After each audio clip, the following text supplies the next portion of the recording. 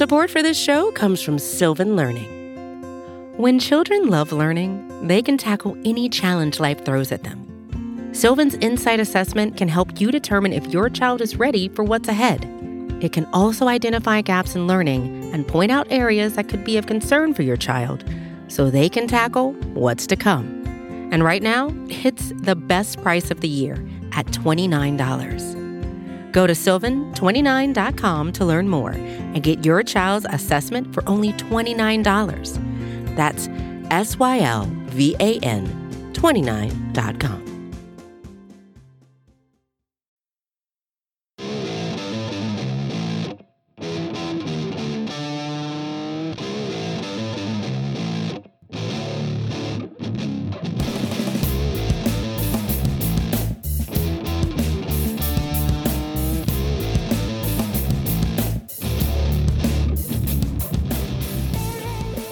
What is up, everybody, and welcome to episode 288 of the Talking Chop podcast. I am your host, Brad Rowland.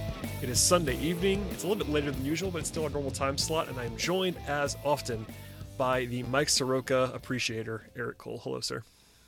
Too soon, man. And like, you're late at night and you're hitting me with the first line of the podcast about my Canadian son.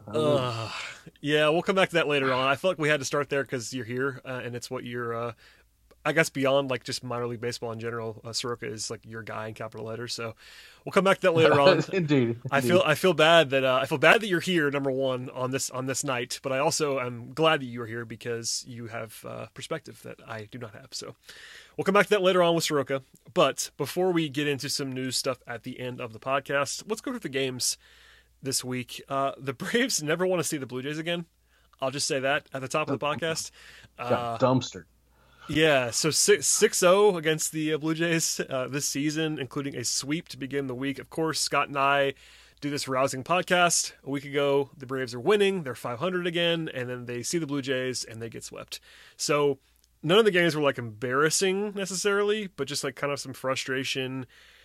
Let's talk about these games for a second. So Tuesday was kind of a comedy of errors, especially in the bullpen with Minter and Webb, allowing 3 runs in the 8th inning after Bryce Wilson did a pretty good job, I thought, and I want to ask you about him in a second. But that was kind of the theme, was like they could have won Tuesday's game. There was a few of those this week where they kind of had the game not won, but certainly in a favorable position. And I guess Tuesday was kind of an omen because they were in a decent spot, and then they kind of just gave it away. Not gave it away, but kind of.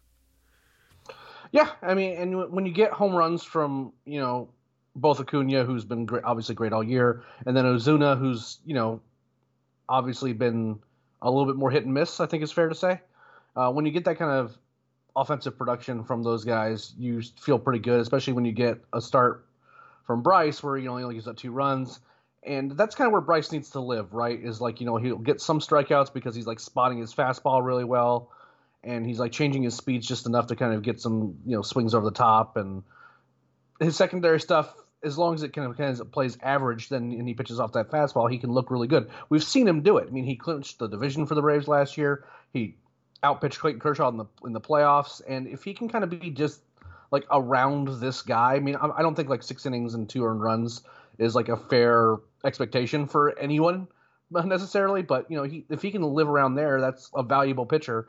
But that's not always what he is. Sometimes he gets a lot of guys on, or he gets, the fly balls that he gets turned into home runs, particularly against the Cubs of all teams. He seems like he has a lot of trouble both at Wrigley and against them at home. So maybe just don't pitch him against the Cubs. But, he looks good. He looked good. And unfortunately, just, Minter's kind of been a bit uneven this year. Sometimes he looks great. And sometimes, that kind of cutting fastball of his kind of drifts back over the plate, and all of a sudden it gets hit, and then he kind of tries to get away from it, and he starts walking guys, and just kind of things kind of just go sideways really quickly for him. So again, that was kind of a frustrating loss because you felt like you had a real chance to win the game, but the offense, other than those homers from Acuna and Ozuna, nothing else really materialized to kind of break open the game or put you in a different position. And then this Blue Jays team is full of young guys who really know how to hit. And I was at the Thursday game, and I got to see it firsthand that those,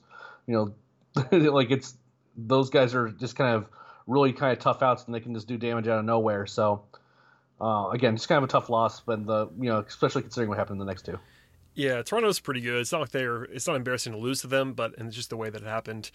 Wednesday, there were some positives. I'm not, I'm kind of known for my optimism, Eric, as you know, but Yep, known optimist, Brad Rowland. Yep, there were a few positives, even though they lost 4-1. Number one, Chris Martin returned after more than a month on the shelf with a shoulder issue. That's a positive. Your son, William Contreras, hit a home run. It was 463 feet. Tanked it. With about 111.7 exit velocity, so absolutely mashed. And then Max Fried was good for the second straight time. 6 innings on the 1 earned run. Also, just 2 earned runs in the last 11 innings, 2 starts for Max Fried. So, and we'll get into Drew Smyly in a moment as well. But there were some quiet bounce backs from the starters this week that are maybe signaling positivity for the future. Not that they fixed everything right away, but those were 2 spots. Not that Fried was a concern, but it was good to see both Fried and Smyly pitch well this week. Yeah, absolutely. I thought that was, honestly, that was kind of the game that I was the happiest about of the 3 against the Blue Jays, because look, Luke Jackson's been living on a knife's edge since like 2019. So, when he gives up a homer, and that's not that surprising that eventually something was going to end up getting him. And then Josh Tomlin, again, kind of another guy that came to the Braves, like had kind of a history of home run problems. He's been really good as a long reliever, and I don't want to discount that work, but he's not been good this year. And he keeps being used in situations where he is assumed that he is he was gives up a homer in the 9th inning of the Wednesday loss, which is a 2-1 game in the 9th inning. And spoiler alert, when he came in today, it was a close game again, and it did not go well. And these aren't 2 isolated incidents. He hasn't looked good this year. And again, some of this is a product of the situation with the Braves bullpen and Brian Snitker's complete inability to understand that you still need to use your best relievers in close games that you are losing if you would wish to try to come back and win those games. And I think that he's kind of hung up on that, and he really wants to that's how he's managing usage. That's not to say like it's like a strictly a he wants to get his high leverage guys saves or anything like that. But I think that he's just decided that if it's tied or they're winning, then he'll use his best relievers. If they are behind, he is just not going to. And that, especially the way this team operates, sometimes it's just not a great way to do it, I don't think. And again, that was a little bit frustrating on Wednesday, but you're not going to win a whole lot of games when you only score 1 run anyway. So that ultimately that was a little bit on the offense, and well, I say a little bit. It was on the offense, and it was, again, a little bit of – it was a frustrating series all around, obviously. But, there was definitely some things I took away from that game and said, okay, at least there's, at least something you can hang your hat on. Yeah, there were some positives, and to the point about sort of the foreshadowing of Tomlin there, I made the note immediately, for those of you that listening probably said this before, but throughout the week I kind of make notes and jot things down that we're going to talk about, and one of the notes I'm going to read for you verbatim. Why is Tomlin pitching in a 2-1 game in the 9th was the question that I asked. And it's like, it's not, again, you could certainly say that they were going to lose anyway, most likely, and maybe that's the thinking, but there have been too many times that they've already kind of punted. You wouldn't call it high leverage, but it's not super low leverage. Like being down, this is honestly been a theme in the entire Snitker era, to be honest with you. And I think we've done a pretty good job of not picking on Snit too much in the recent past. This podcast will be a little bit different than that, obviously, as we'll get into today's game. Yeah, the bullpen management's been a thing. It's been a thing for, one of the things about the bullpen management is honestly the fact that he does not seem to understand that being down a run is still relatively high leverage. And there's a difference between being down a run and being down 5 runs. And that's kind of the difference. And that's a good sort of foreshadowing point, is to have Tomlin pitch on Wednesday. And then we'll get into today's game in a moment. But yeah, sort of a flag there. We'll finish up the game on Thursday, the Blue Jays series. There was another massive home run from Ronald Acuna, 442 feet. His third of the season of 440 plus. Which is just... Is it weird that I thought there was actually more than that? Yeah, it might have been. He doesn't hit cheapies. I bet he has like a bunch of like 434-foot home runs, whatever it is. But he's been ridiculous. But beyond that, there wasn't a whole lot to be excited about. Although Dansby did hit a home run, that was nice. His second longest of his career, which is nice to see. But Charlie Morton ran into some trouble in the 5th. He had 2 strikes and 2 outs in the 5th, a chance to get out of it, and then allows single walk before exiting. with the deficit. Now, the Braves did take the lead with Swanson on the home run, but then Will Smith gave up 5 hits in 6 batters. There was a little bit of backup stuff there with Smith, but it was not great either. So the combination of Morton's mini meltdown and Smith's mini meltdown was enough to lose the game 8-4 and be swept.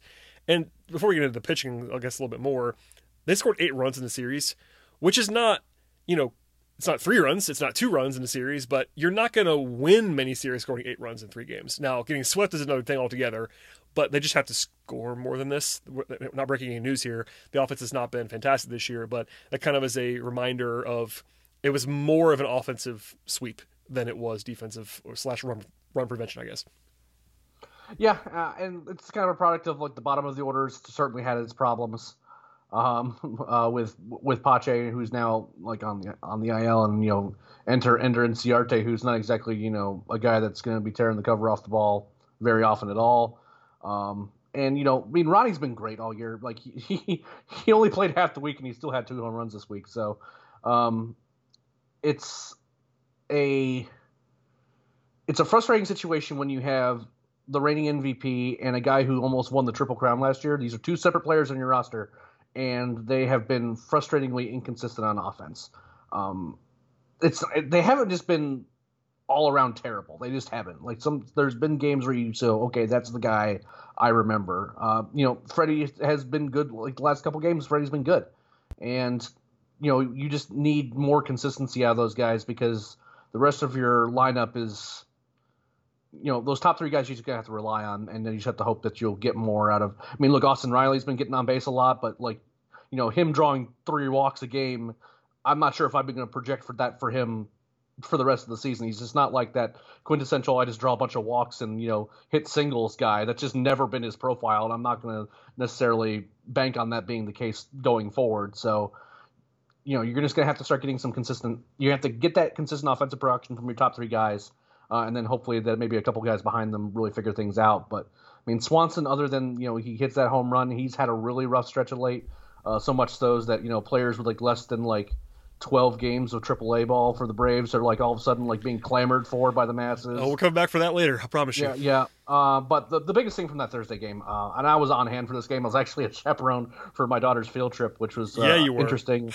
I don't know if you've ever been on a field trip at a Braves game with a bunch of middle schoolers, but it's pretty much as entertaining as it sounds. But Pache pulling up on with his hamstring, I knew you can kind of tell he wasn't going to come back, and maybe this gives him an opportunity to kind of reset, and maybe it's time to really kind of visit the idea that he just needs to stay in the minors for a while longer to get his swing right, because he just wasn't looking good at the plate anyway.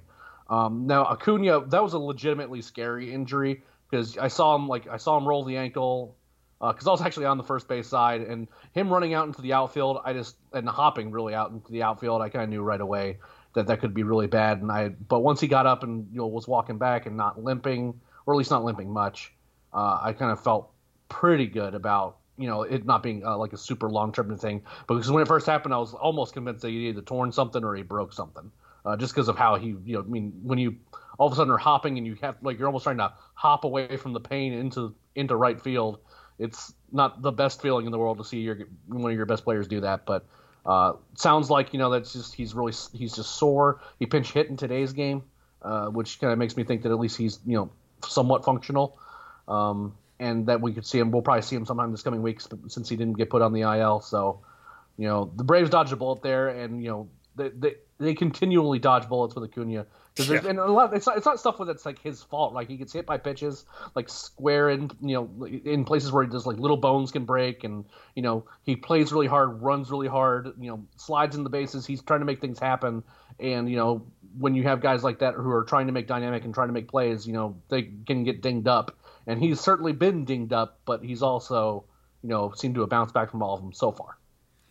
Yeah, I mean, having him pinch hit today is probably a good sign, but I agree. It looked bad. The fact that it wasn't too bad is a positive thing. Pache is now on the IL as well. Ender is back in our lives, as well as Heredia came back late this week. So they have some options in the outfield, but nothing's going to replace Ronald Acuna. So hopefully, and it looks like, according to Snit, they're hoping / planning for him to play on Monday. Nothing official there, but that's the hope, and that would be obviously a big boost to the offense and the defense and everything else, because Ronald Acuna does everything. Anyway, before we get to the rest of the week and a more positive closing series to the weekend, a word from our sponsors on today's podcast. With threats to our nation waiting around every corner, adaptability is more important than ever. When conditions change without notice, quick strategic thinking is crucial. And with obstacles consistently impending, determination is essential in overcoming them. It's this willingness, decisiveness, and resilience that sets Marines apart. With our fighting spirit, we don't just fight battles, we win them. Marines are the constant our nation counts on to fight the unknown. And through adaptable problem solving, we do just that. Learn more at marines.com. All right, Eric, let's discuss a couple more positive games on Friday and Saturday, and then a wild one on Sunday. So they win Friday, they win Saturday without Acuna both times. As I mentioned before, Smiley was good, 1 earned run in 6 innings. On Friday, Riley drove in a sort of had a 2-run single in the third, and then back-to-back homers for the first time all season, which I actually was surprised by. I don't know why I was surprised, but I was. That was it was Ozuna and Albies back-to-back to kind of break things open, to put the game away, and then they add some insurance. And of course, Josh Tomlin, who you referenced before, gave up a 2-run home run in the ninth, but in Snit's defense, that's the kind of game where you want to put Tomlin in there because you're up by several runs. You're up 5 in the ninth? You could afford to have a 2-run home run. That's the point of low leverage. But that was a fun bounce back after the way that the Toronto series went. Yeah, absolutely. And again, no issues with using Tomlin there. That will be the free pass in that position. That's when you want to use that guy. You don't want to use your higher leverage relievers in that situation. Ozzy's looked. I'm really kind of happy with how Ozzy's been looking lately. And again, Ozuna has been. He seems like he's not having these multi-hit games where he's kind of carrying the offense like he did for it was a month last year where it was just you couldn't get him out, and he was just carrying the offense single-handedly, and the starter would give up 8 runs and he would just make that up by himself basically.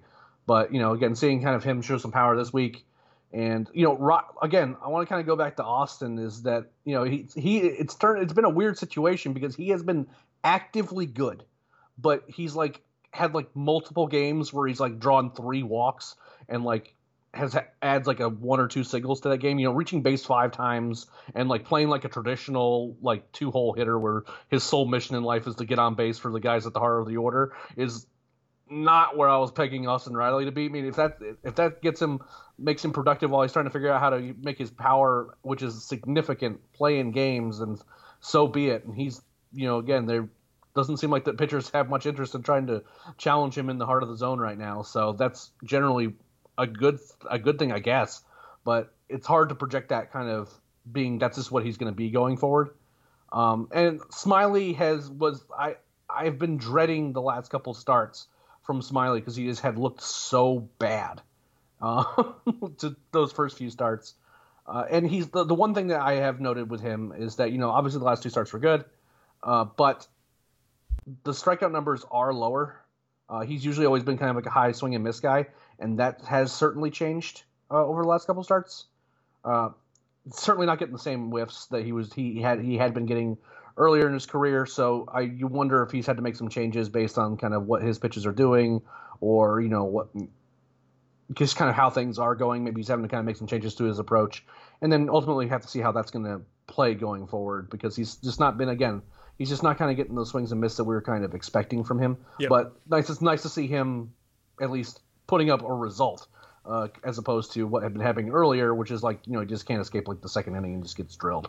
Yeah, back-to-back good starts from him. And again, I think we've made this point a number of times, but having expectations be pretty modest for your 5th starter is probably the way to go. And if you can steal some good outings or at least some solid outings from him, that's kind of all you need. So I understand the money and all that stuff, but just do what he's been doing recently and that'll work. Saturday, again, a 5-1 win. They actually led 4-0 after the first 2 innings. Freddie Freeman hit his 250th home run of his career. Congrats, Freddie. Congrats to Freddie on that. It's kind of weird. I saw people say this, and I kind of agree and see why people say this. It almost seems low as a number for Freddie, given he's been so good for so long. But people kind of forgotten this. Freddie was kind of not knocked for his lack of home runs early on, but he was not a huge home run guy. Freddie was always more of a average OBP guy than a power guy until the last couple of years. Like early, he was more of like a 20 home run guy. People kind of forgot this. Well, yeah, and it was during that period of time where like that transition kind of away from like all first basemen, their sole mission in life was to hit 50 home runs, right? Like, exactly. And he wasn't that guy. Nope. I mean, back in I'm just gonna read some numbers. 5 years in a row, his first 5 full seasons. Here are Freddie's home run totals: 21, 23, 23, 18, 18. Like he was really good especially the last 3 years of that. He was awesome, like all-star level, but it was because he was posting, OBPs in the high 300s, that kind of stuff. So I know he's been a power guy recently. He's always been a power guy overall, but that was kind of a realization I think some people got to. It was like 250 seems kind of low. And it's like, well, he used to average 20 home runs a year. And now it's more like 30, 35. But yeah, just a little bit of a throwback there on Freddie. But yeah, congratulations, obviously, to him. No other scoring there until Contreras hits another home run in the 8th inning. I have to ask you now about Contreras as a prospect guy. I knew a little bit about him, obviously, coming up. And we talked about him, I think, when we talked last 2 weeks ago. But Contreras' bat has looked ready, we'll say. Would you agree with that? And where's the baseline you think with him? Like, not even just short term, but also like looking down the road a little bit. Well, I mean, obviously the bat's looked ready. He's had some big hits. And in big situations too. It's not just kind of like garbage time solo homers, and it doesn't do anything the rest of the way. He's been drawing walks. Has hit the ball with authority. Obviously, hits that tank earlier in the week, so you kind of know that there's a high ceiling for his at bats as opposed to some other people in the roster. You just kind of hope that they, just don't hit it. The grounder that they're inevitably going to hit, they don't hit it at somebody. The thing, and so obviously I think that the bat's there. I want to say I'm concerned because it implies something that I don't mean, but the past ball stuff that's been happening, and he's had a few of them. Part of me wonders about this approach that the Braves are having, and this is not just the Braves. There's been kind of a league-wide move towards this kind of the one knee in the dirt catching, which is a lot of people seem to be attributing to allowing catchers to kind of like preserve their knees and kind of help frame better. And his framing's been good. Like I don't remember who. It might have been a conversation I was having privately. It was like, it looks like his framing numbers are like right up there with like some of the better catchers in the league right now, which is exactly what you want from your rookie catcher who got thrown into it because your starting catcher, all of a sudden had to have surgery to, if he's stealing strikes, all these things are good. And if it's, going to keep his legs healthy to allow him to contribute offensively, those things are good. The one thing that does happen though, is it does kind of make it more likely that like pass balls and it's a little bit harder to block pitches, and you have to learn kind of how to utilize that stance. What I'm having trouble remembering truly is earlier on in his minor league career, and I have to go back and look as if he was actually using that stance, because if this switch has been relatively recent, I can understand the pass ball stuff a little bit more. You know what I mean? Like, yeah. It's just been he's still something he's had to figure out on the fly. I totally get it. Some people are like concerned about it, and it's also the same people who are complaining about how many pass balls Tyler Flowers had. Yes. And so I'm like these aren't things I care about particularly much, but it's something worth noting because there's been some pass balls that have resulted in some like awkward situations in games. But overall, I think that it's been a positive. And when you have a rookie catcher like this, there's going to be some things like defensively that are going to be some lapses, but he's also done some things that have been really good. And considering the situation he was thrown into, you can't ask anything more from him. No, I mean, he's obviously done what you could ask a 23-year-old rookie. His WRC plus is 152 right now in 44 plate appearances. Like, you can't ask for any more than that. Signed for $10,000, by the way. Wow. Yeah, I did not know that. So there you go. Anyway, yep. I thought I would at least ask you about him because he's been a story recently. Okay, I will be honest with the listeners. I like to be honest with our listeners, Eric. I was in transit and also covering a Hawks game on Sunday. So I was a passive viewer of the 10-9 loss on Sunday. So I'm not going to... Hold on here. I do want to talk a little bit about Ian Anderson. Oh, okay, yeah, you're right. Ian Anderson was also good on Saturday. So go ahead. It was a weird good, right? Yes. Like, he had a no-hitter through 6 innings. Yep. But it did not feel like a no-hitter. Correct. Like, there were a lot of walks, and he was really battling with his command. But, getting through 6 innings with no hits under those conditions, while you're also not striking out a ton of guys, was nice to see. The 7th inning things kind of, he allowed 2 base runners right away, and they pulled him in a run and ends up scoring. But I do want to give kind of a tip of the hat to Ian, in that even with his best stuff, put together a really solid start for the Braves in that Saturday game. But now we can go to this. I guess this was a baseball game. This absolute bleep show on Sunday. But yeah, I'm glad you said about Anderson. That's my fault. But like I said, I was a passive viewer. I was following along, but not watching every pitch because I was not available to be doing so. So I'm going to lean on you here. But to set the stage a little bit here, they're down 8-0 after the 6th inning. So the odds of winning that game are quite low. Inoa and Biddle combined to allow 8 runs. Inoa was not his best today. His ERA is still, by the way, after this game, 3.02, which tells you how good he was before this, but not his best. Now, from here, I'm going to hand it off to you in a second, but they score 7 runs in the 7th, capped by a grand slam by Freddie Freeman. So you go from down 8-0 to 8-7 in the blink of an eye, and suddenly it's a baseball game again. Now I'm going to hand it to you because the bullpen management, and I kind of made the funny joke about this, like people were talking about Snit a lot on my timeline. It seemed to be the story of the game. Again, I can't comment about the real-time decisions because I wasn't watching, but it felt like the number one takeaway was some Snitker befuddlement after the game. Okay, so here's my take on what happened with the bullpen in this game. I do not think Jesse Biddle deserves a roster spot.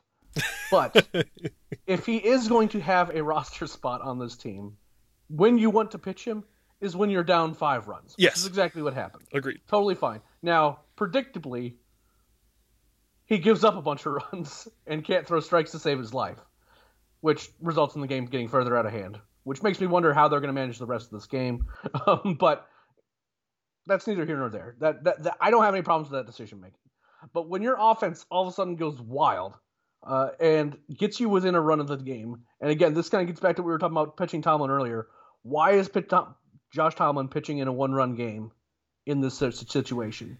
Now, there was some, and Newcomb wasn't good either. So let's, as soon as Tomlin, and with Newcomb, it's kind of you want to believe. But he's broken my heart enough times where I have personally not been on that train for a while. I was leading the charge on him in the bullpen. It looked good early, and it has not looked good since then. Well, here's the thing, right? Like he's like that first relief appearance where he's like throwing like absolute like gas. I was like, now wait a minute, this could be interesting. But he's not really doing that anymore, and it's kind of a lot of the same issues that he's constantly had. He either can't command it all and he gives up walks, or he tries to take something off his stuff so he can command it, and all of a sudden his stuff isn't very good. And when that happens, things like today happen. But the issue I had was just like, were these really the only options that the Braves had to go later on in this game? Friend of the program and all-around great guy, Mark Bowman, kind of speculated that Martin and or Smith were not available. And when Bowman was the one that asked in the presser, so like, what's going on with using Tomlin in a 1-run game? And Snitker was like, didn't sound particularly happy about having to answer that question. Yep. And it talked about how that there were like 3 relievers that were unavailable today. Well, I mean, listen, that was a perfectly normal, defensible question from Mark Bowman. Like, there was nothing wrong with that question Absolutely. at all. He should have asked it. It was a very obvious question to ask, and I guess one of the charitable readings was that Tom was already warming up when they were down 8-0, and it was like, okay, we got to use him now. But that's not reality. You don't have to put him in. So yeah, I mean, yes, there might have been guys unavailable, but A, good question from Bowman. B, I don't know why Snit was as weird as he was about it. And C, the wrong guy pitched there. Like, you're, again, going back to what we talked about before the break, Tomlin in a 1-run game is not what you want. It's just not. I mean, I get there are guys unavailable maybe, but I can't imagine that would have been the plan. So here's the thing, right? There's guys like, now Jesse Biddle's the greatest offender here. You have guys on your roster that are going to get used in some situations. Yeah, Biddle is the worst guy, but Tomlin, I mean, we are pro Tomlin, but he's probably second worst. Probably right now. Yeah. Yeah. And it's a situation, if that's the case, that you're like, why? Like that you need to get guys off your roster who are going to put you guys in this situation. Now, the weirdest conspiracy theory that I heard was that Snitker was saving his good guys for the Mets series, which. God. So here's the thing, right? Like I was like, oh, there's no way that's possible. And then as soon as I said that, I'm like, actually, that might be true. And that drives me. If that was the thought process, that somehow this winnable game was worth less than those games against the Mets, which you're not guaranteed anything to even have a situation to where you want to pitch those guys. I don't know. Blows my mind. Now we don't have any indication about that, but that I had to stop and go, wait a minute, that might actually be what it is. Yeah, and when we try to be reasonable about bullpen stuff, I try to at least say that there are always situations in bullpens that we don't know about. Like, and Bowman got into this in his piece. Like, yep. There are often guys unavailable that we do not know are unavailable, and I try to couch everything with that. We don't have all the information. We don't. But I think that's also reasonable to at least ask the question, as Mark did. And then the fact that Snit got as bothered as he was makes me feel like that, you know, he was uncomfortable, maybe knowing that he didn't do the right thing there. I don't know. It was weird. And he has a tendency to do this where if a guy warms up, he goes in. And that's kind of what I think happened with Tomlin. This is my guess. But he was in the bullpen when it was 8-0, and he was the only guy warming up for a while. And it's like, okay, he's got to go in now. He's warm, and we're shorthanded in the bullpen. And look, maybe that was all it was. But, and, you know, maybe they lose the game anyway. But they lost this game by 1 run, and Tomlin allowed 2 base runners in his three batters that he faced. And Newcomb was bad, too. I'm glad you said that earlier. Like, it wasn't like Tomlin gave the game away by himself. He didn't. Because Newcomb came in. Yeah, he had some help. No, yeah, I mean, between Biddle and Newcomb, and even Noah at the beginning to dig the 8-0 hole, like, it wasn't just Tomlin. I don't want to pile on Tomlin or Snit, but it was just one of those games when even one of my judging factors on this is when even the Snitker, I would say pro Snitker people, come out and kind of criticize him softly. But there were a lot of people that are not on the anti-Snitker train that were like, oh, not his best today. And that's always a dead giveaway, you know, for me anyway. It's like, yeah, maybe not the best day for the manager, including like people that, you know, even Gabe was kind of funny. Like Gabe Burns replied to my tweet about it, and he was like, yep, good day to be off Twitter, because he was off today. Yeah. It was just one of those things, man. So we could leave that there unless you have anything else to say. It's one game in May, and I don't want to say that, you know, any singular thing happened that lost the game, but it's just one of those bullpen roller coasters that we often go on. Yeah, I mean, and, you know, the Braves had their chances late even with all that happening. You know, like Acuna strikes out on a filthy changeup from Devin Williams. There were people on my timelines who were actively mad that, like, you know, Ronnie's like swinging away in that situation. I'm like, I don't think you understand. Like, that guy's really good. Devin Williams is gross, and Acuna has not been at the plate for 3 days at that point, 4 days at that point. Yeah. And he goes against one of the best relievers in the game. And then William Contreras, who's been very, very good, basically got mugged in the parking lot by Josh Hader. Yeah, I mean, what are you gonna do? Yeah, I mean, like, the Braves got runners on in both situations, but. Well, so did Ozuna, by the way. You know, we're again pro Ozuna, but both Ozuna had a bad at bat earlier in the inning. Against Hader as well. He did. It wasn't like they had, like you said, they had chances. They ended up losing that game by 1 run, and you know, when it's 8-0, the game is kind of over, and that's part of the other reason why I was kind of tapped out, because I was already moving to Hawks mode, and it's 8-0. It's like, all right, I can afford to kind of tap out a little bit here and drive to the arena and do all the stuff, and then I couldn't anymore. But anyway, a loss. The path to those 7 runs was an interesting one. It was a wild ride. Listen, and to be optimistic, including the headline of this podcast that I'm going to use is, you know, it was a losing week for the Braves, but it was a winning weekend, and they ended on a little bit of a high note here, and they're still in fine shape. Like, we'll talk about some news in a second, but as far as the standings go, the Braves, on the more negative side, the Braves do have the worst run differential in the National League East, but because the Mets just lost 3 in a row, they're only 2 back. Which no one seems to want to try to win this division right now. No, I mean, the Mets were in a good I mean, I think at one point, I want to say maybe it was like Friday morning, the Mets were 4 up on the Braves, and now it's 2. So it's like, all right, well, still fighting. And as we look ahead briefly, they do play the Mets this week, 3 times, including Monday on ESPN. So we'll end with that in a moment. But they're still fine. I mean, no one's happy with a 2-4 week.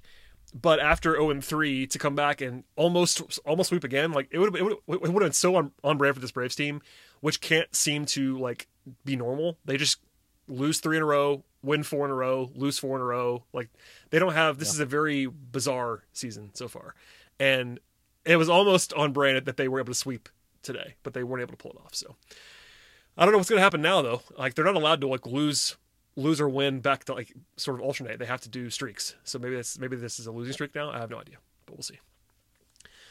There's no telling. It's just all right, let's do some news and topics before we get out of here. We teased it earlier, but let's talk about Mike Soroka. We don't know anything yet, but sorry, Eric. He's having exploratory surgery on his right Achilles this week. He originally had some shoulder issues that pushed him back, but then he started kind of ramping up a little bit. He's like doing some walking and stuff for June to come back potentially, and then he had some discomfort, so they had to shut him down. And now they had an MRI.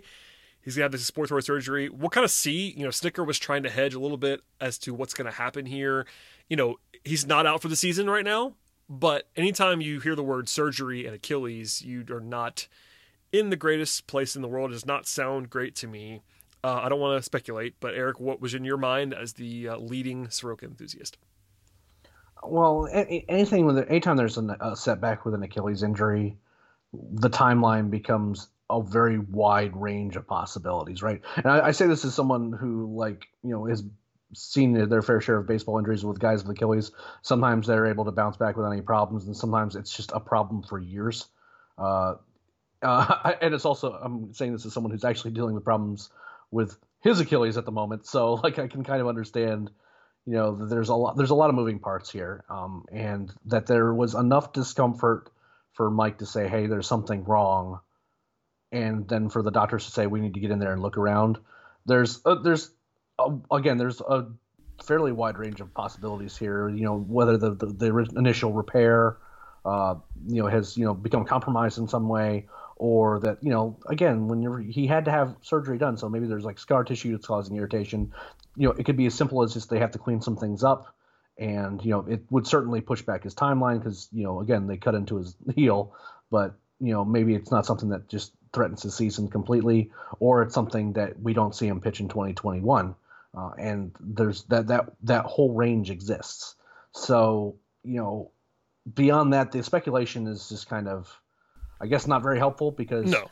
If they felt like he re-ruptured something, we'd know that. If we felt, they don't, exploratory surgery is very much what it means. Like they need to get in there. They can't, maybe there's enough inflammation or maybe there's issues that they're not seeing very well that they need to get in there and look firsthand. And again, maybe it's simple as just there's some debris that they can remove, from the previous injury to kind of make things better, or, smooth out some rough spots and bones or whatever.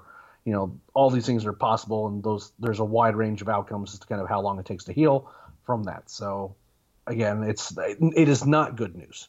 No. It is not, but it's not as simple as just, well, then where he's, his career's over, or, or that he's completely done for the season. If we felt like if it was like he re-ruptured it or something like that, that's a bit of a different question. But, my hunch is that there's this, they know something's wrong. They know that they need to go in there to fix it, but it's very possible they just don't know exactly what that is. Yeah, it sounds the case. Like it. Yeah. I don't know. We're not going to speculate anymore. It's just, there's a range, and even the best case scenario, he's going to be out for a while longer, and we'll leave it there. But, the Braves obviously could use Mike Soroka. No one's obviously questioning that. If he was good and available, that'd be very nice. Agreed. But in the moment, they haven't had him all year, and they didn't have him for most of last year, so they've been operating without him for a while, and they can continue to do so. They signed Tanner Roark this week, Eric. Get excited. Yeah. How about the Tanner Roark era? I would have been excited about 4 years ago. Maybe he'd been useful, but no look, that's the thing, right? Like, it's just that's the kind of move that you want a team like this to continue just kind of signing minor league guys just to kind of see if you can get something of value out of them.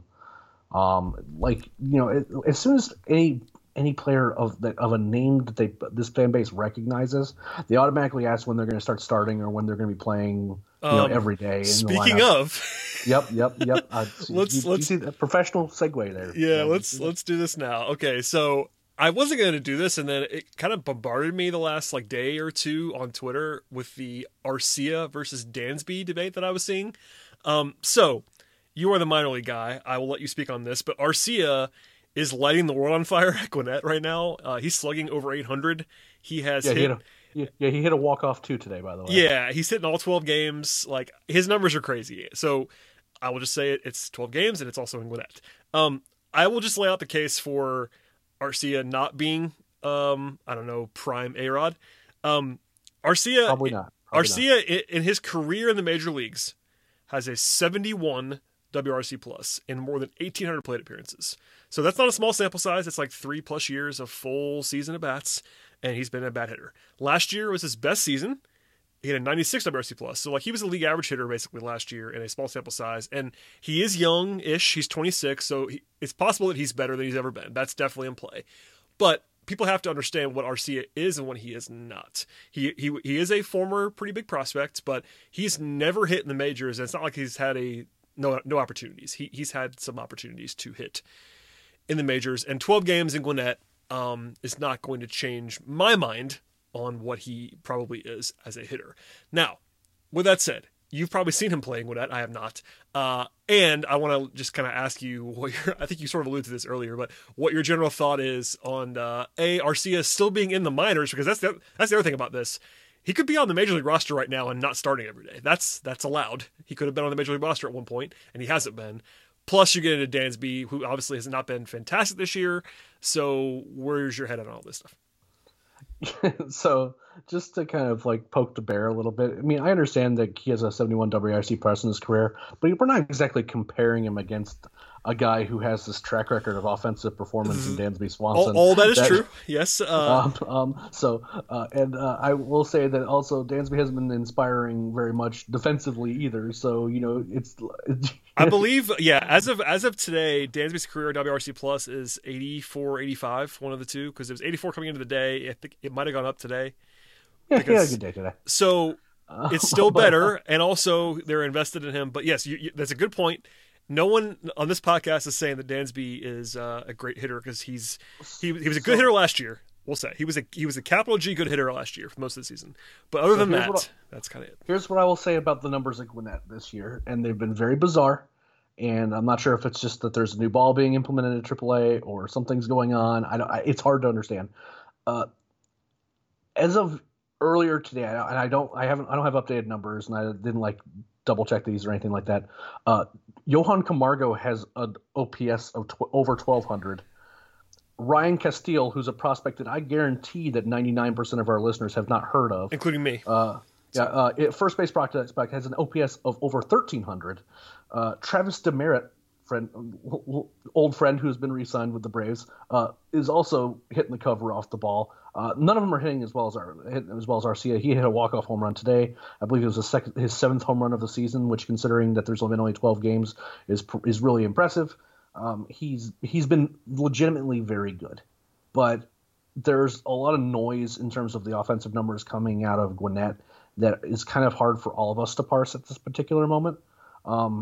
That I don't think that you just automatically assume just how great Arcia is. That track record does matter. Yeah. And again, case in point is that Johan Camargo has looked good. Well, I'm always, even if you take away the context, and that's good context, by the way. It's important context overall.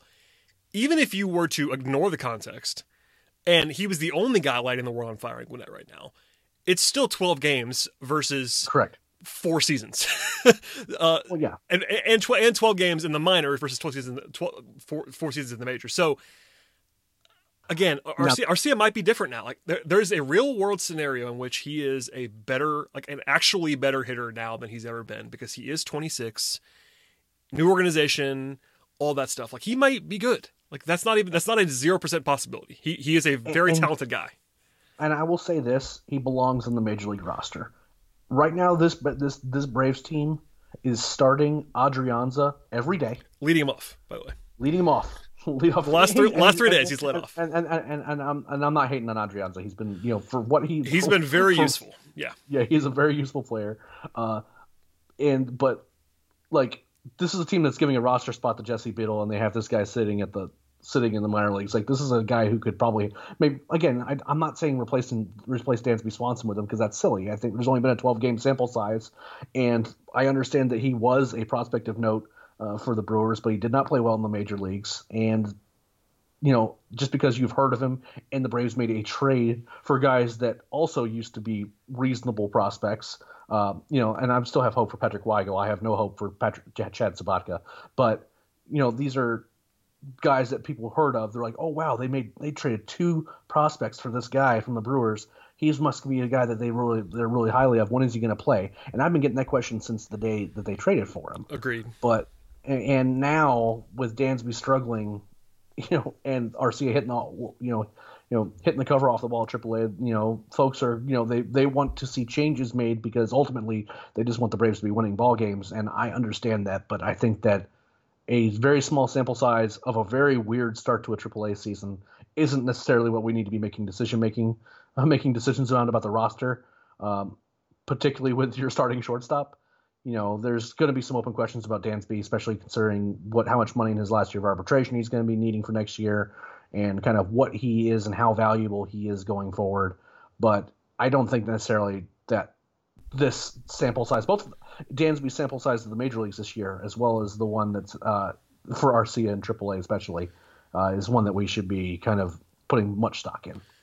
Yep, I would agree on all of that. And, Dansby has been a little better lately, and we'll see. So I think the conversation is definitely not, at least right now on May 16th, is definitely not Dansby versus Arcia.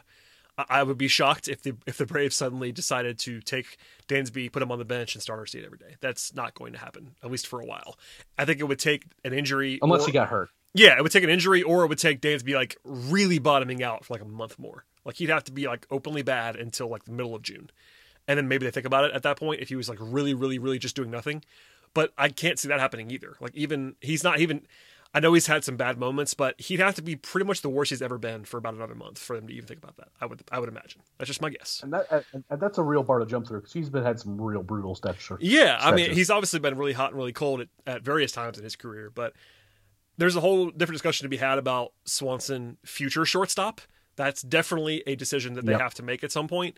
But right now, I have a hard time seeing them pull the plug in favor of Arcia. Like, if it was in favor of a trade for Trevor Story, sure. But Arcia, they did not trade for Arcia to supplant Dansby. That is the point I think we're both making. They traded 2 guys that you've heard of to get him in the spring. That trade was to free a 40-man spot. Well, and also it was very obvious what they thought of him, because he's been in the minors the entire time. Like, they made that trade for a guy that people have heard of, and then it's May 16th and he's not been on the big league club yet. That tells you what the Braves kind of thought of Arcia to some degree. I know Adrianza has been better than we thought he was going to be, and that's part of this too. But it's been 2 months since that trade, and he's still in the minors. There's a reason for that. Yeah, I mean, spring's the thing, but yeah. I mean, it is. I'm just saying, it's been a month and a half of Major League Baseball games that he's not been playing. They could have. I think Adrianza being hot early was part of him not coming up, but still, like, it's not like they're burying Trevor Story in the minors. They're not doing that. So, no. All right, that's enough of that for now. One more topic quickly before we get to the schedule and get out of here. Tyler Flowers is retired. We have talked about Tyler Flowers more than any podcast has ever talked about Tyler Flowers. That's for sure. But I did some digging because I want to know what you think about this too. I think this is a guess, but I think the big split in terms of Flowers appreciation versus people that just absolutely hate Flowers in the Braves fan base, which there's so many people I don't even know why, is because of defense.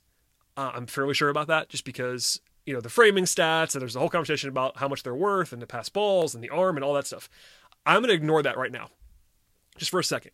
And I tweeted this week, so if you saw it, my apologies. But if you ignore defense entirely and just take the Major League Baseball rankings by offensive stats, again, by catchers, offensive stats, for the 5 years Flowers was in Atlanta, He was the 6th best catcher in baseball in on-base percentage.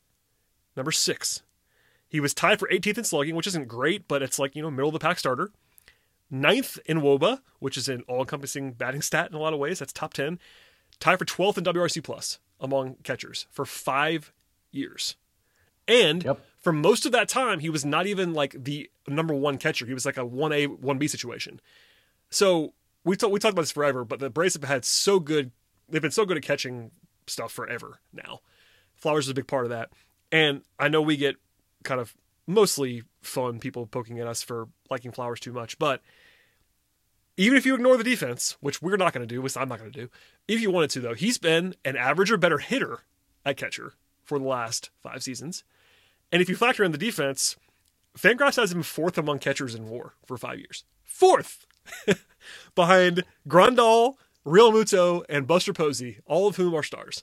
So, and honestly, I'm of the mind where I actually don't think Tyler Flowers is the 4th best catcher among in baseball in the last 5 years. I think the framing stats probably make him look better than he actually is. But he is an elite framer. Everyone in baseball, in their sort of, in memoriam segments about Flowers and his retirement, noted, like, he is known across baseball as an elite framer. He kind of changed the game in a lot of ways, always helped to change the game in a lot of ways. And he's a guy who was with the Braves twice. He is beloved in that locker room. He's still going to be around the team doing game plan stuff. Everybody loves the guy. And I just don't understand why there was, because even then there was like vitriol, like, oh, good riddance. And it's like, are you kidding me right now? Number 1, the guy retired because of health. Number 2, like, he was good for the Braves for 5 seasons. And he wasn't making a lot of money. There wasn't even a contract thing that was like, oh man, he stole all this money from the Braves. No, he was underpaid. I just don't get it. I never will. But there's my rant for the day. Tyler Flowers was a pretty good hitter. And even if you ignore the catching stuff or you hate framing, he was a valuable player making less than he was worth for the duration. And he should be like praised. He's not going to be Chipper Jones or Freddie Freeman. No one says he is. He's not going to be a Braves Hall of Famer, but like he was just a good player for 5 years. Absolutely. I mean, those Flowers Suzuki catching platoons were like legitimately very good, and that like kind of kept Braves like for like especially 2018, 2019, like that realm, like they were a big reason why they were able to kind of play above their heads. Helped revolutionize kind of the idea of how to like go about framing. And I can't think of a better guy to have around for a young guy who's kind of like learning a new catching stance and who's trying to figure out how to take advantage of, that skill set to have around for Contreras than Flowers. And I hope that he's kind of around in an active role, because I don't think that there's not a coach that exists that would be better than him. Obviously, this is a little bit of a bummer in a lot of ways, that you'd kind of hope that if Flowers was healthy, that once he kind of got back into playing shape, which was kind of the joke that I made the last time I was on the podcast, is that, I thought that Jeff Mathis was going to be better than Flowers offensively right now. And that's just because that Mathis has been playing and Flowers has not been. And as it turns out, Flowers has been dealing with a pretty significant back issue for the last couple years. And once he started trying to ramp back up, he had another disc that was going out on him, and he just called it quits, which I completely respect. I agree with you that, I don't think that he's, the 4th best catcher in baseball for the last 5 years, but he's closer to that than you would think. And top 10, I think, for me. Like, that's kind of where I landed. Firmly, maybe. I mean, I might even be a little bit more generous than that, but yeah, it's a tough situation in Flowers' case to evaluate, because what he's good at doesn't show up well in a highlight reel. He has real exit velocity. Well, that's also why I pulled those numbers, like with the bat, like with the bat, because I think if you polled Braves fans and said, "Do you think Tyler Flowers, like yes or no, was he an above average hitter? Was Tyler Flowers an above average hitter for a catcher?" People would say no, and it's like he was very, very clearly above average hitter for a catcher, like and it's, very, especially for a catcher, yeah. And it's his ability to get hit by pitches, which he was pretty good at. He was also to draw walks and to occasionally run into one, and to frame pitches. Those aren't things that show up well on film. And the deficiencies were like you'd have trouble controlling the running game or with the pass balls, because again he was kind of focused on a different area of what it was to be a catcher. Those things do show up kind of in the not top 10 type stuff, right? So it's it's kind of a weird situation where, like, if you were to ask people right now, it's just kind of another example. Like, people would talk about, when Acuna struck out today, they're like, he strikes out too much, but they don't. But that like just ignores how good he's been over the last few years, even with a higher strikeout rate, and also ignores he's like cut his strikeout rate in half. He's been basically impossible to strike out this year. So you know what I mean? Like, it's just kind of, but when it happens, it just shows up, and it's glaring for people, and they don't look at the big picture. And Tyler Flowers is a guy that is a weird kind of how good he was, but again, not. It's similar to why Jeff Mathis has had a career for so long. It's just that, and it's different than Flowers, is that, he was so good defensively and so good at managing a pitching staff that he just found a way to have a career that's lasted as long as it is. And it's the stuff that he's good at doesn't show up. It doesn't show up. It's baseball, man. Baseball's so hard sometimes to figure out nuanced stuff. I'm looking forward to if they're gonna, if they would need to have guys like this, then why don't they sign Nick Markakis tweets? They're going to be coming at us as a result of it. Well, that's fine. And listen, we joked. I think we joked. I don't know if it was you and me or me and Scott 3 weeks ago or something like that. That they could probably use Markakis at that moment in time. It was kind of funny. It's like, oh, they could probably use Markakis at this moment. But no, it's. Again, no one's trying to say that Tyler Flowers is like a Hall of Famer or a superstar, and he wasn't. But I think I will go to my grave, and I know Scott, we've joked about it, but Scott agrees, and I know you do too. He's underrated, pretty clearly. So, yeah. Okay, we'll leave that there for now. Before we get out of here, this week is an interesting one, a big one, I would say, for the Braves, particularly this first series. So they have 7 games at home. No off days this week, which is a change from the last few weeks. 3 at home for the Mets this week, beginning on Monday with ESPN game, and then 4 at home with the almighty Pittsburgh Pirates. Now, Pittsburgh is not as bad as they're supposed to be. At least they haven't been as bad as they're supposed to be this year. Their roster is still bad, just to be very clear. But that's a series where I think the baseline is you have to think you're going to win 3 out of 4 against Pittsburgh. Doesn't mean you're gonna, but you have to think about that because they're bad, and you're better than them, and you're at home. But the Mets series is interesting because you have Fried on Monday, you have Morton on Tuesday, you have Smiley on Wednesday. DeGrom is not pitching, I don't think. They have an empty hole in what I'm looking at right now on Tuesday. I'm not sure if that's because of injury or what, but we'll see. I just think that, if the Braves go out, I'm not saying they're going to do this, but if they have the capability of leading the division on Wednesday night if they sweep the Mets. No one's going to say that they're projected to do that, but they could. Big series. Well, they need some help from Philadelphia to do that too. Well, right? Listen, yeah. I assume the Phillies will just be bad at all times. I respect that. Actually, I really do. No, you're right. But you're right. I guess they're a game and a half. I thought it was only a half game, but they're a game and a half by the Phillies. My apologies. But they could pass the Mets to be more accurate. Because Eric is a stickler this evening. No, he's right. What do you mean? Look, you're right. You're right. It's okay. Oh, by the way, this is another thing I want to say about the standings real quickly. Going back to what we talked about before about the pitching being better recently, and that's a good sign because the Braves have allowed 202 runs in 40 games, which is more than 5 per game. That is way more than anyone in the division. They've allowed 25 more runs than anybody in the division, and that was the Phillies, who played an extra game than the Braves have. So run prevention has been an issue, shall we say, and the offense is suddenly not terrible, but average. And last year, the formula for this team, as we all talked about a lot, was the offense being awesome and the pitching staff just kind of doing enough.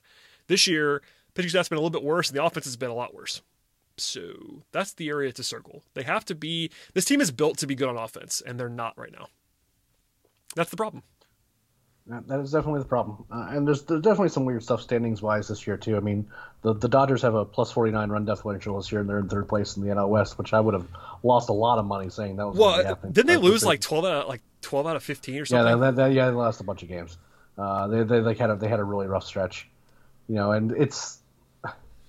I mean, again, we've talked about it before. You know, like the things are going to start to normalize. Like Pittsburgh was actually leading the Central for a little while, but that's a Pittsburgh Pirates team that doesn't have Brian Hayes right now. So well, and they're also, by the way, they're minus 44, which is by far the worst run differential in the National League. Yeah, if you want to talk about an offense that is not good, 138 runs scored this year for the Pittsburgh Pirates, which a cursory look says that's the worst in baseball. Nope, second. You want to know who's first?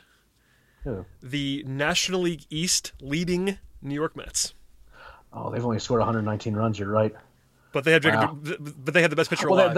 They've also played less games too. So they have, but still, yeah. Yeah. How about the Mets have played 6 fewer games than the Braves, which is welcome to COVID baseball. But yeah, I mean, full circle. That series isn't like going to make or break the season.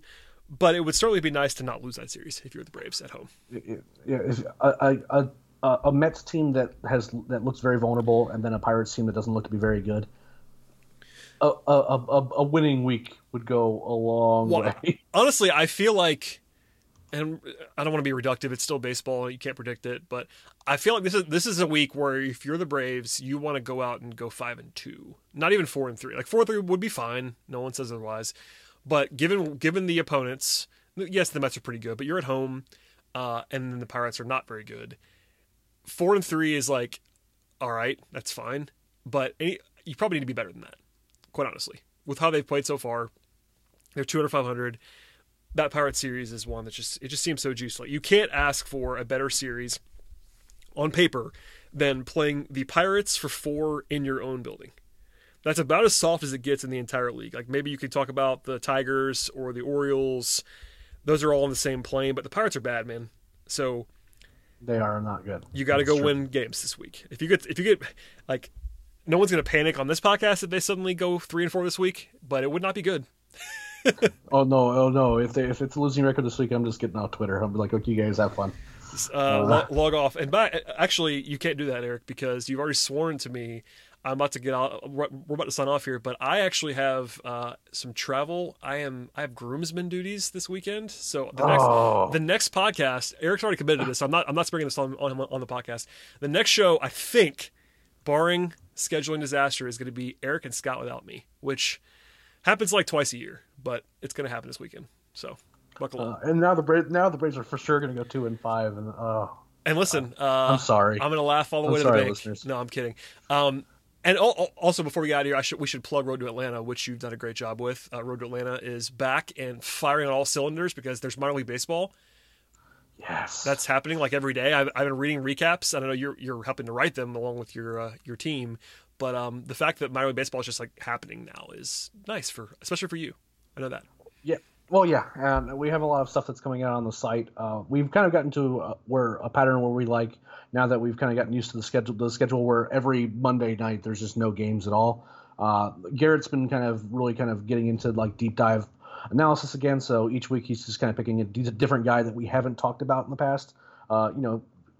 You guys have read plenty about Drew Waters over the past few years from us, between prospect rankings and recaps and things like that. You don't necessarily need deep dives on him, but guys like Spencer Strider is coming out tomorrow. We found a new prospect, Roddery Munoz, that really impressed us in his first start. Wasn't particularly good today, but has a really live arm. We're doing kind of deep dives, and those will generally post on Mondays. And then on Tuesdays, we're going to be posting the post for if it's not like late night, it'll go up that morning of for the podcast for Road to Atlanta, as well as kind of like a weekly preview for the minor leagues. And, there's going to be a lot of kind of more deep dive type content and recaps going up every day. I was in Augusta last week to watch a lot of the guys I hadn't seen yet. And this coming week, I'm planning on going to at least one game at Rome. Health permitting, I'll try to get to more. Unfortunately, my feet have somehow given out on me completely, so we'll kind of see how that goes. But the guys are getting out and watching games. A lot of talk in our group chat as to kind of how guys are doing and how they're looking. So just kind of keep an eye out for kind of just both that recap content, the podcast that's going to be dropping. Again, we'll be recording that every Monday evening, and then we'll go into posting that. Either get it posted to the stream and upload it on that Monday night, and then post it to the site on Tuesday. And again, just kind of looking out for that original content as well. Yep, check it out. Always subscribe to this feed for both this show and Road to Atlanta. check out the site every single day for new content. Shouts to everyone that's producing all of that. I am not writing anymore. I'm basically retired, but that's okay. I talk about baseball sometimes in a microphone. And again, it'll be sometimes. Yeah. The plan is for it to be Eric and Scott on this podcast for the next time. So you might be hearing a lot of Eric this week. Just a lot of Eric in general, which is good. More Eric, please. Oh God, here come the complaints. More Eric, please. I'm ready for it. But sincerely, subscribe/follow on your podcast platform of choice, whether it be Apple, Spotify, Stitcher, Odyssey, TuneIn, Google Podcasts, all those places. You can find us. If we're not already there, let us know. We'll fix that. And thank you to Eric for being here. Follow Eric on Twitter as well, @Leprechaun. Follow me if you'd like to, @BT Rowland. And we'll see you all next time.